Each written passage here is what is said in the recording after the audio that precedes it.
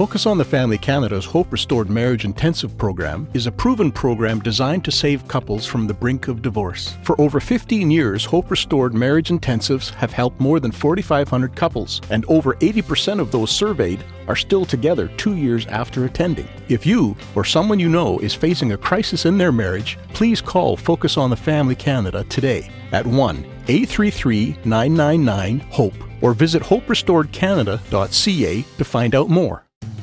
If you go into a meal with someone and think this person's going to leave a meal and love Jesus, can Jesus do that? Yes. But usually it's over time. And I think the reason it's over time is because we are not the Savior. Jesus is the Savior.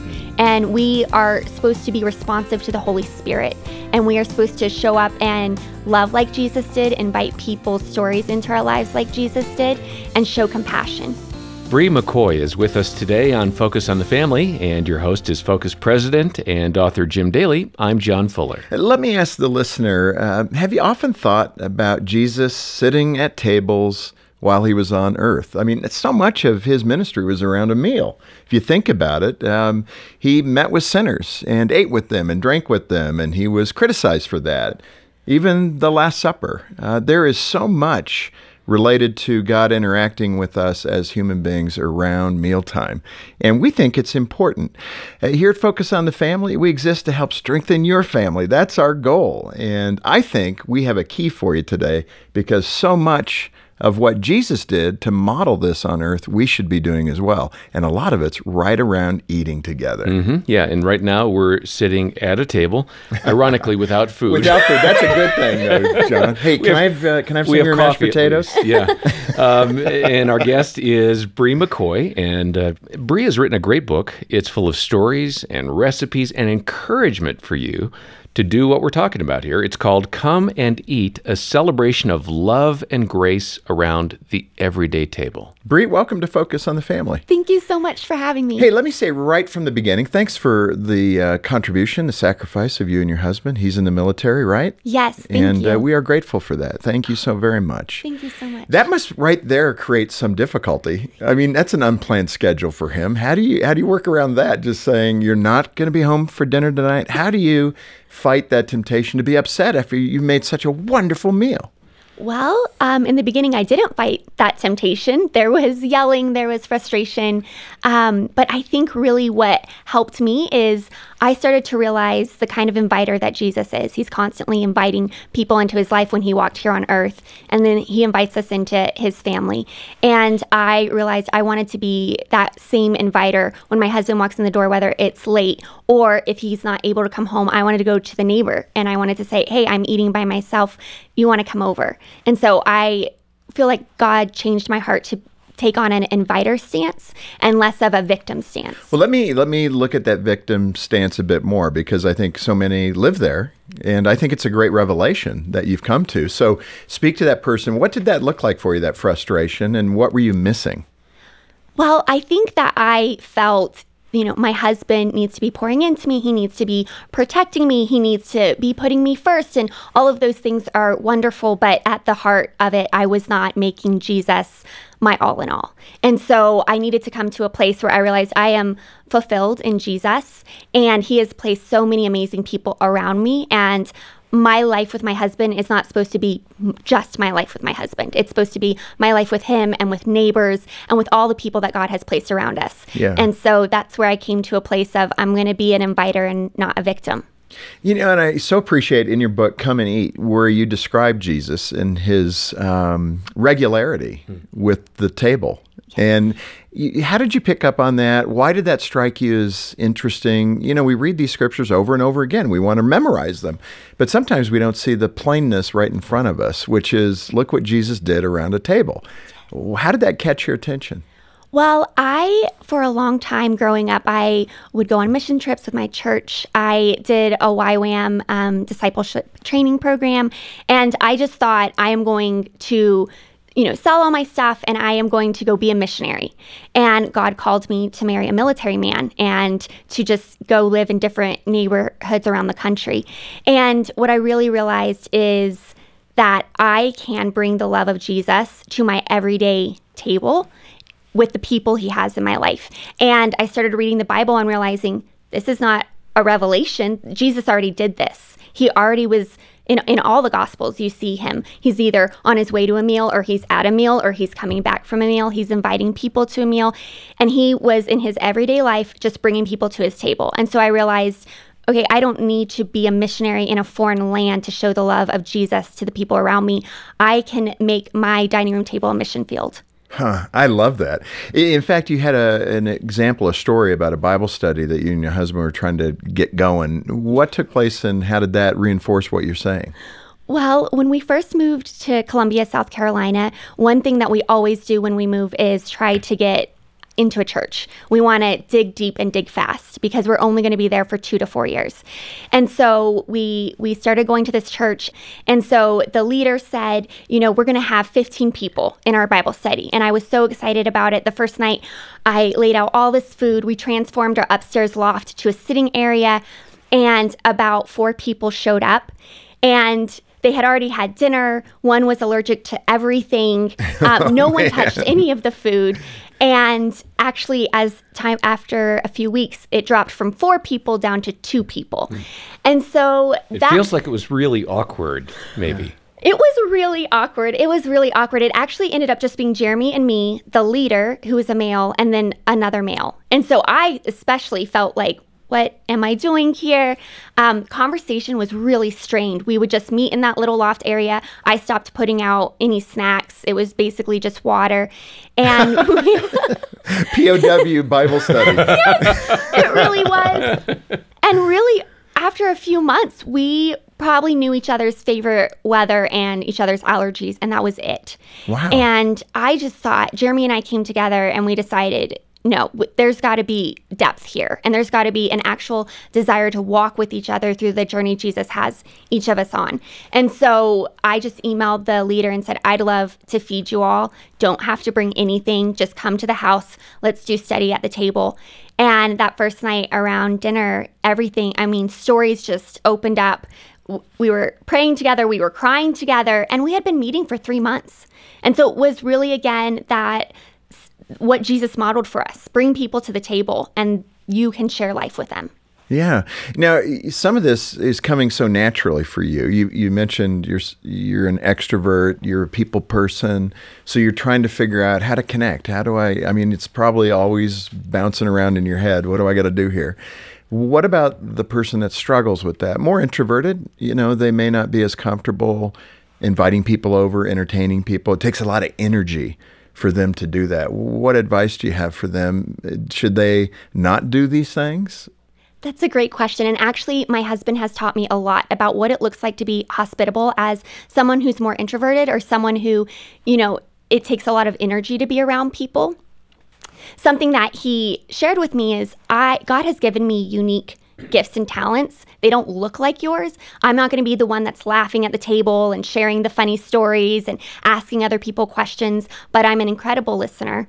And I do desire to love the people God has placed in my life. And so allow me to operate at the table with those unique gifts. So you might only want to bring people to your table maybe once a week. Maybe you just want to bring one person to your table, whereas maybe I want to bring 10 people to my table. But honor what God has created you as and the gifts he's given you. And as long as you have a desire to love those people the way Jesus loves them, I think that God will show up for you. Yeah, I like that. I really do. You had a story, too, in the book about your dog, which actually God used to bring an introduction, at least, for a neighbor. What happened? Yes, so we moved to California, and we were meeting all of our neighbors, but the neighbors immediately to the left of us, we did not meet for about 2 months. And they were always gone, or we were always gone. And one day we were eating a meal out on our front porch, which is a great way to meet neighbors, is to just take your food outside. And our dog started barking, and it was because the neighbors next to us had come out. And so we quickly took our dog back inside. He had made a little bit of a tussle, and I started calling out to the neighbors, because I thought, this is it. This is our only chance. It's a rare sighting. And so I started calling out, neighbors, neighbors. And they looked up at us. Mind you, we had never met. So they were like... You are extroverted. My husband was looking at me the whole time like, what is happening? Yeah, right. The dog, my wife. Yes, everything's going crazy. And so they looked up and I said, we're your neighbors and we would love to have you over for a meal. And we really like you. And then they said, yes, we're here for the rest of the summer. So they went on their way. I sat down and my husband was like, only you would scream out to someone you like them and you want to eat with them. And then a few days I think it's wonderful. It's just me acting out of my personality. Yes. But a few days later, Jeremy invited them over, but he did it in his way. He wrote on a sticky note, come to dinner, and put it on their door and then came back home. Rang the doorbell and ran. Well, I know. Exactly. And they showed up. And Jerry was like, that's how I invite people. It's a little quieter. And how'd it turn out? It was amazing. We actually ended up eating a meal for about 4 hours, and we've remained really great friends, even though they've moved away now. Yeah. What about that fear? Because some people, that's a big step in today's world. You don't know who your neighbor is sometimes. So how does a person really trust the Lord that this is a good thing to do and not be, just overwhelmed with fear? Well, what if they're axe murderers? What if, I'm just, pretending. Good to get that out I had to take ahead of time. But you know what I'm saying? You can come up with a lot of excuses why we don't have time to do this. Yes. I think something that has really helped me is I've always approached mealtime with neighbors or new guests and thought, they're going to leave and be my next best friend. I just think it's going to be a really wonderful night filled with laughter, and they're going to love my food, and we're going to have all the same likes and dislikes. And that's just not the case. In fact, that's probably 1 to 5% of the time is that actually happening. And so what I had to realize was this is a time I'm opening up for the Lord to use. And we have had our share of people coming to our table and the crickets and the, oh, you can't eat that? Okay. And them leaving and us thinking, okay, we have nothing in common. But as long as you're surrendering that time to God, I believe that He is using it. And so for me, it was to change my mindset. Maybe it's going to be a night of celebration, but maybe it's going to be a night of listening or just quietness. This Focus on the Family broadcast will continue in just a moment. Are you a pastor or ministry leader? Are your everyday ministry responsibilities taking a toll in your life? It's time to let God minister to you. Come away with your spouse and be quiet before God. Focus on the Family Canada has designed a 7-day retreat for couples in ministry. Come visit us at Carith Retreats, a quiet place to receive from God and deepen your connection to Him, your spouse, and your calling. Find rest, find renewal, find reconnection with God. Find out more at carithretreats.ca. Do you have a desire to help families thrive? Named one of the best Christian workplaces in Canada, Focus on the Family Canada is looking for skilled, passionate people to join our dynamic team. We are currently looking to fill positions in marketing, accounting, graphic design, donor relations, and web development at our head office in Langley, BC. If you or someone you know feels called to be part of our dynamic team, explore current job openings today at focusonthefamily.ca/employment. Hockey practice, grocery store runs, doctor's appointments. It's no wonder why busy families like yours need 2 or more vehicles. Deeks Insurance understands, and that's why they can help you save when you insure more than one vehicle. It's one of the ways Deeks puts families first. As a licensed insurance brokerage, they've been looking out for families like yours since 1981. Because Deeks believes you should slow down and enjoy life and not worry about car insurance costs. Visit deeksinsurance.ca to get a quote. Deeks Insurance, where family matters. Thanks for listening to Focus on the Family. Let's resume now with the balance of today's programming. Yeah, and Bri, what's so awesome about this is you're putting yourself at risk. And I think today, the church in America particularly, I'm not sure in Canada, but here in the States, we really are withdrawn. I mean, to put yourself out like that, to be comfortable with the uncomfortableness of it all, we typically don't want to do that. We are all about comfort, and it's very uncomfortable to invite people over that you don't know. And don't share common things with. And so how do you and your husband, how did you, I want to know more about how you fought through that. Was he coming from a different perspective? You were like, okay, we're learning things. Let's just keep doing it because I love people. And was he thinking, I'm tired of this? Well, first of all, we did have a very huge learning curve in bringing people into our home because I wanted to start out, Pinterest was really big and I wanted to have everything perfect. I wanted the perfect roast. I wanted guests to arrive and the roast is coming out at the same time and the house is immaculate and, I'm well put together. And that was my mentality of hospitality for a few years once we started bringing people to our table. And there was even one time where Jeremy came into the kitchen right before guests arrived and he said, oh, babe, how can I help you? And I yelled at him and I said, you need to take the trash out and you need to open the blinds and we haven't cleaned off the table yet. And he stood back a little bit, shocked. And he just said, I thought you loved bringing people into our home. And not when it's stressful. That was good. Yeah, you like that? Yes. Yeah. That was basically. It's not that I've ever encountered that at all. Exactly. And so I took a step back. We both had to take a step back and realize, wait, why are we doing this? Because if I'm bringing people into my home so that they will love my food, that they will praise my home, that they will admire my marriage, then I have got it so upside down. And that is not why Jesus ate with people. Well, that's interesting because that's more about you. Yes. Let's make this about me. Exactly. And Jesus always was the one that was listening. He was always the one that was drawing others out. And so once I was able to switch that mentality of, I'm not bringing people into my home so that I can be praised. We're bringing people into our home so that we can love the people God has placed around us. It made it more of a goal for us to bring people to our home. It was that common goal. We are bringing people to our home because we want to love them the way Jesus loves us. And that probably helps you relax, because it's not about you, you don't have to be Pinterest perfect. Oh, Pinterest perfect. You like that? Bri, if I'm not mistaken, in the book, it felt like there was a common thread of recipes that included takeout. So give our listeners... This is our kind of recipe book. Give our listeners a little bit of sense of how you got to feel comfortable doing that. Yes.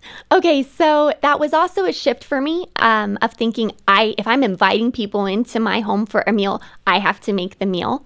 And there was one time where this really broke through for me. We had those neighbors over again for a meal. And as soon as they came over, I was just starting to prepare my meal. And the wife started talking to me, and then we started talking, and then the husband came in, and my husband started talking with them, and 2 hours later, we're still talking, and I made a conscious decision in that moment. The first 30 minutes, I'm looking at the clock. I gotta get dinner started. I gotta start making things. And then I realized it is so much more important for me to be listening to this woman right in front of me, and it's so much more important for me to show her that I am engaged. And so I just completely forgot about the meal, and 2 hours later, we all said we're hungry, and I said, Jesus created takeout. And we ordered pizza, and I have had many times I've burnt the meal before. I'm picking up the phone and I'm doing takeout. And there was one time I locked myself out of the house. So the guests arrived, right? And you're still outside on the porch. I'm outside on the porch. So we got takeout and ate on the porch. And I think that for me, what's really important and what the message of Come and Eat is that the food is just a backdrop. It is not the purpose. It is just there to help move conversation along, to bring fellowship, but it is not the star of the show. And once we realize that, we're fine with doing takeout. We're fine if we burn the meal at the last minute. We're fine if we've locked ourselves out because we just want to show up for the person in front of us. Yeah, which is so good. In many ways, what I'm hearing you say is be Mary, not Martha. Yes. Yes. And that's coming through loud and clear. Relax, follow the lead of the Holy Spirit. Yes. And if you burn a meal, get a pizza. I love that. Yes. Bri, you had an opportunity to go to Thailand. It's, I think, a passion for you. You worked with compassion. And so you've seen a lot of the world. What valuable lesson did you learn sitting with sinners and the people that you were trying to reach? Wow, I think something that I really realized when I was in Thailand is that there is a lot of darkness in the world, and there is a lot of brokenness and people who have been broken by the darkness in the world. And I was able to, with the ministry I worked with, I was able to go and sit with prostitutes at the bar and hear their story. And then eventually, actually, the ministry would take them out for the night. So that would give them a night off. And the whole goal was to eventually move them out of prostitution. Right. It was very long suffering. You know, I showed up that first night at the bar thinking, well, I'm just going to rescue you right here, right now. We're going to take you out for a meal and you're just going to leave this lifestyle. And I realized as I was sitting there that it's so much more convoluted. Sin is so convoluted and it can be so sticky in a spider web, and it's not a one fix issue. And what I realized as I was at that table and listening to the stories of these women and why they were in this lifestyle and how they got there is it is really uncomfortable to sit at tables where there's brokenness, but Jesus really needs us to sit at those tables. Yeah. We are, his light into the world. And so we need to be going to the places where there's brokenness, whether that means sitting with a family member where there's a broken relationship or sitting with a friend who's lost someone they love. It can be uncomfortable and it can feel discouraging sometimes or depressing, but Jesus needs us there. That's where we need to be sitting and listening. Let me ask you, Bri, when you think of these examples in Scripture where Jesus is with people at a table, maybe the sinners, maybe the Pharisees, maybe the disciples, there's not a lot of comment there. We hear the parables that he would give, but there had to be interaction. I mean, where Jesus was doing that, he was listening to someone's story. I mean, that's kind of an interesting thing to think about. They hear the Son of God, full of all knowledge. He understood your story before you even share it, but he's there listening. And I'm sure that was true with Matthew, as Matthew began to say, hey, yeah, I've really blown it. I'm going to pay people back 4 times this. And if I've stolen, and the Lord's going, good, this is good. But he was letting him come to that conclusion. Describe for us that kind of environment where you are leading a person toward a goal, but you're doing it with such deference. Yes. I believe, so first of all, listening is huge, and that it really is much easier than we think it is, to just sit there, to ask them questions about their story. Tell me about how you grew up, or why are you here? And I think you also look at it as over time. If you go into a meal with someone and think this person's going to leave a meal and love Jesus, can Jesus do that? Yes. But usually it's over time. And I think the reason it's over time is because we are not the Savior. Jesus is the Savior. And we are supposed to be responsive to the Holy Spirit. And we are supposed to show up and love like Jesus did, invite people's stories into our lives like Jesus did, and show compassion. Yeah. So drill in just a little bit more on that, Bri. What are some good expectations I should have for neighbors or somebody I just met? I'm having them over. What are some tangible expectations for how that all ends? So the first thing I always do before we have people over is I take a moment, maybe 60 seconds. It doesn't have to be a really long, lengthy prayer. And I just commit the time to the Lord. And I affirm and let him know that this is your time. And whatever happens, I am surrendered to that. And so I think that is huge because it just changes your mentality a little bit. Sure. And then when I am with the people, I'm constantly checking in with the Holy Spirit. I mean, there are some times that people will say something, especially I feel like with some hot topic issues in our world, where I want to respond immediately. I want to say my 2 cents. I want to jump in. And I found, check with the Holy Spirit, check with the Holy Spirit. Now's the time to be quiet. Now's the time to just sit and listen. Now's the time to ask them, can you share a little bit more with me about that? And so I was going to say, Bri, sometimes people can overcomplicate that. I completely get what you're saying because I've been there. If you've been in a conversation, especially with someone who's adversarial, you do have 2 conversations going on. Okay, Lord, how do you want me to respond? What do you want me to say? And you wait and you listen and you're listening to the person talking to you and you're still engaging them, but you are having this other conversation in your spirit with the Lord.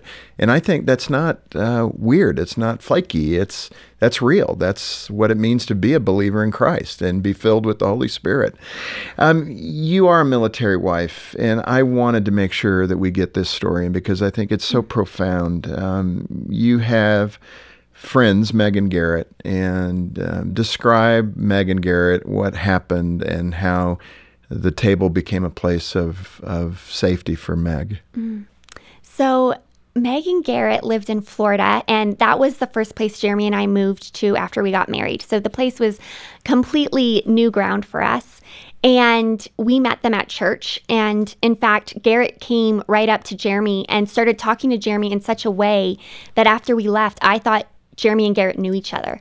And Jeremy said, that guy just walked up to me and asked me to join their Bible study group. I've never met him. And that was the kind of person Garrett was. He just made everyone feel like you were his best friend. And they were there for me when Jeremy was deployed. They had me over to their home constantly, just knew that I was lonely. I really learned about bringing people into a messy home from Meg. And we laugh about this all the time. She had a newborn and a 3-year-old. And she would just say, there's laundry everywhere, but come on in. You know, I haven't started cooking and you might be actually cooking, but come on in. She just invited me into every season of her life without any excuse. And so they became very close to us and mentored us through our first year of marriage. And 2 years actually into Jeremy and I living in Florida, Garrett was killed during an assignment he was doing. And I was one of the first responders to show up to So he was home. also military. He was military. He was also in the Air Force. And so I got a call one night. We actually were having people over for dinner, and I'm mashing my mashed potatoes, and Jeremy comes into the kitchen and says, we have to go right now. And I was just completely taken back because we have 6 people sitting at our table. I'm getting ready to feed them. And I said, Jeremy, we can't go. What are you talking about? And he let me know that Garrett had died and that Meg needed us right now. And Garrett's legacy was so amazing. I found myself at so many meals over the next several weeks as we prepared for his funeral and all the preparations that go into the loss of a loved ones.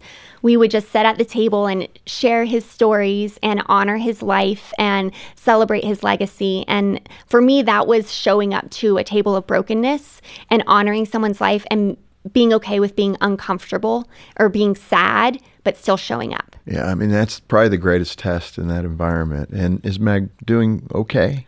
Meg is doing amazing. She just got remarried. And the man she is remarried to, he actually lost his wife to cancer. And so he has 4 kids and she had 2 kids. So now they have 6 kids. And it's a really redemptive story. Well, that's where we started again. A big thank you to you and your husband for what you do for our country and the sacrifices you make. What a wonderful book. Come and Eat. Bri, you have really given us some great thoughts and ideas on how to make the table a place of spiritual growth and insight and friendship development far beyond the meal you eat. And I just think it's a great way to see our faith play out. And we're here for you here at Focus on the Family. It's one big table. And I hope this has been a meal that you have feasted on. And if that's the case, contact us. If you need us, we have counselors, we have tools and resources, we have Bri's book, and we'd want to make that available to you. So please don't hesitate. We're here for you. Consider us at your dinner table, and it would be our privilege to help. It sure would. And you can get in touch with us and get your copy of Bri's book, Come and Eat, a celebration of love and grace around the everyday table, when you call 1-800-232-6459. 800, the letter A, and the word family. Or donate online at focusonthefamily.ca. On behalf of Jim Daly and the entire team, thanks for joining us today for Focus on the Family. I'm John Fuller, inviting you back next time as we once more help you and your family thrive in Christ.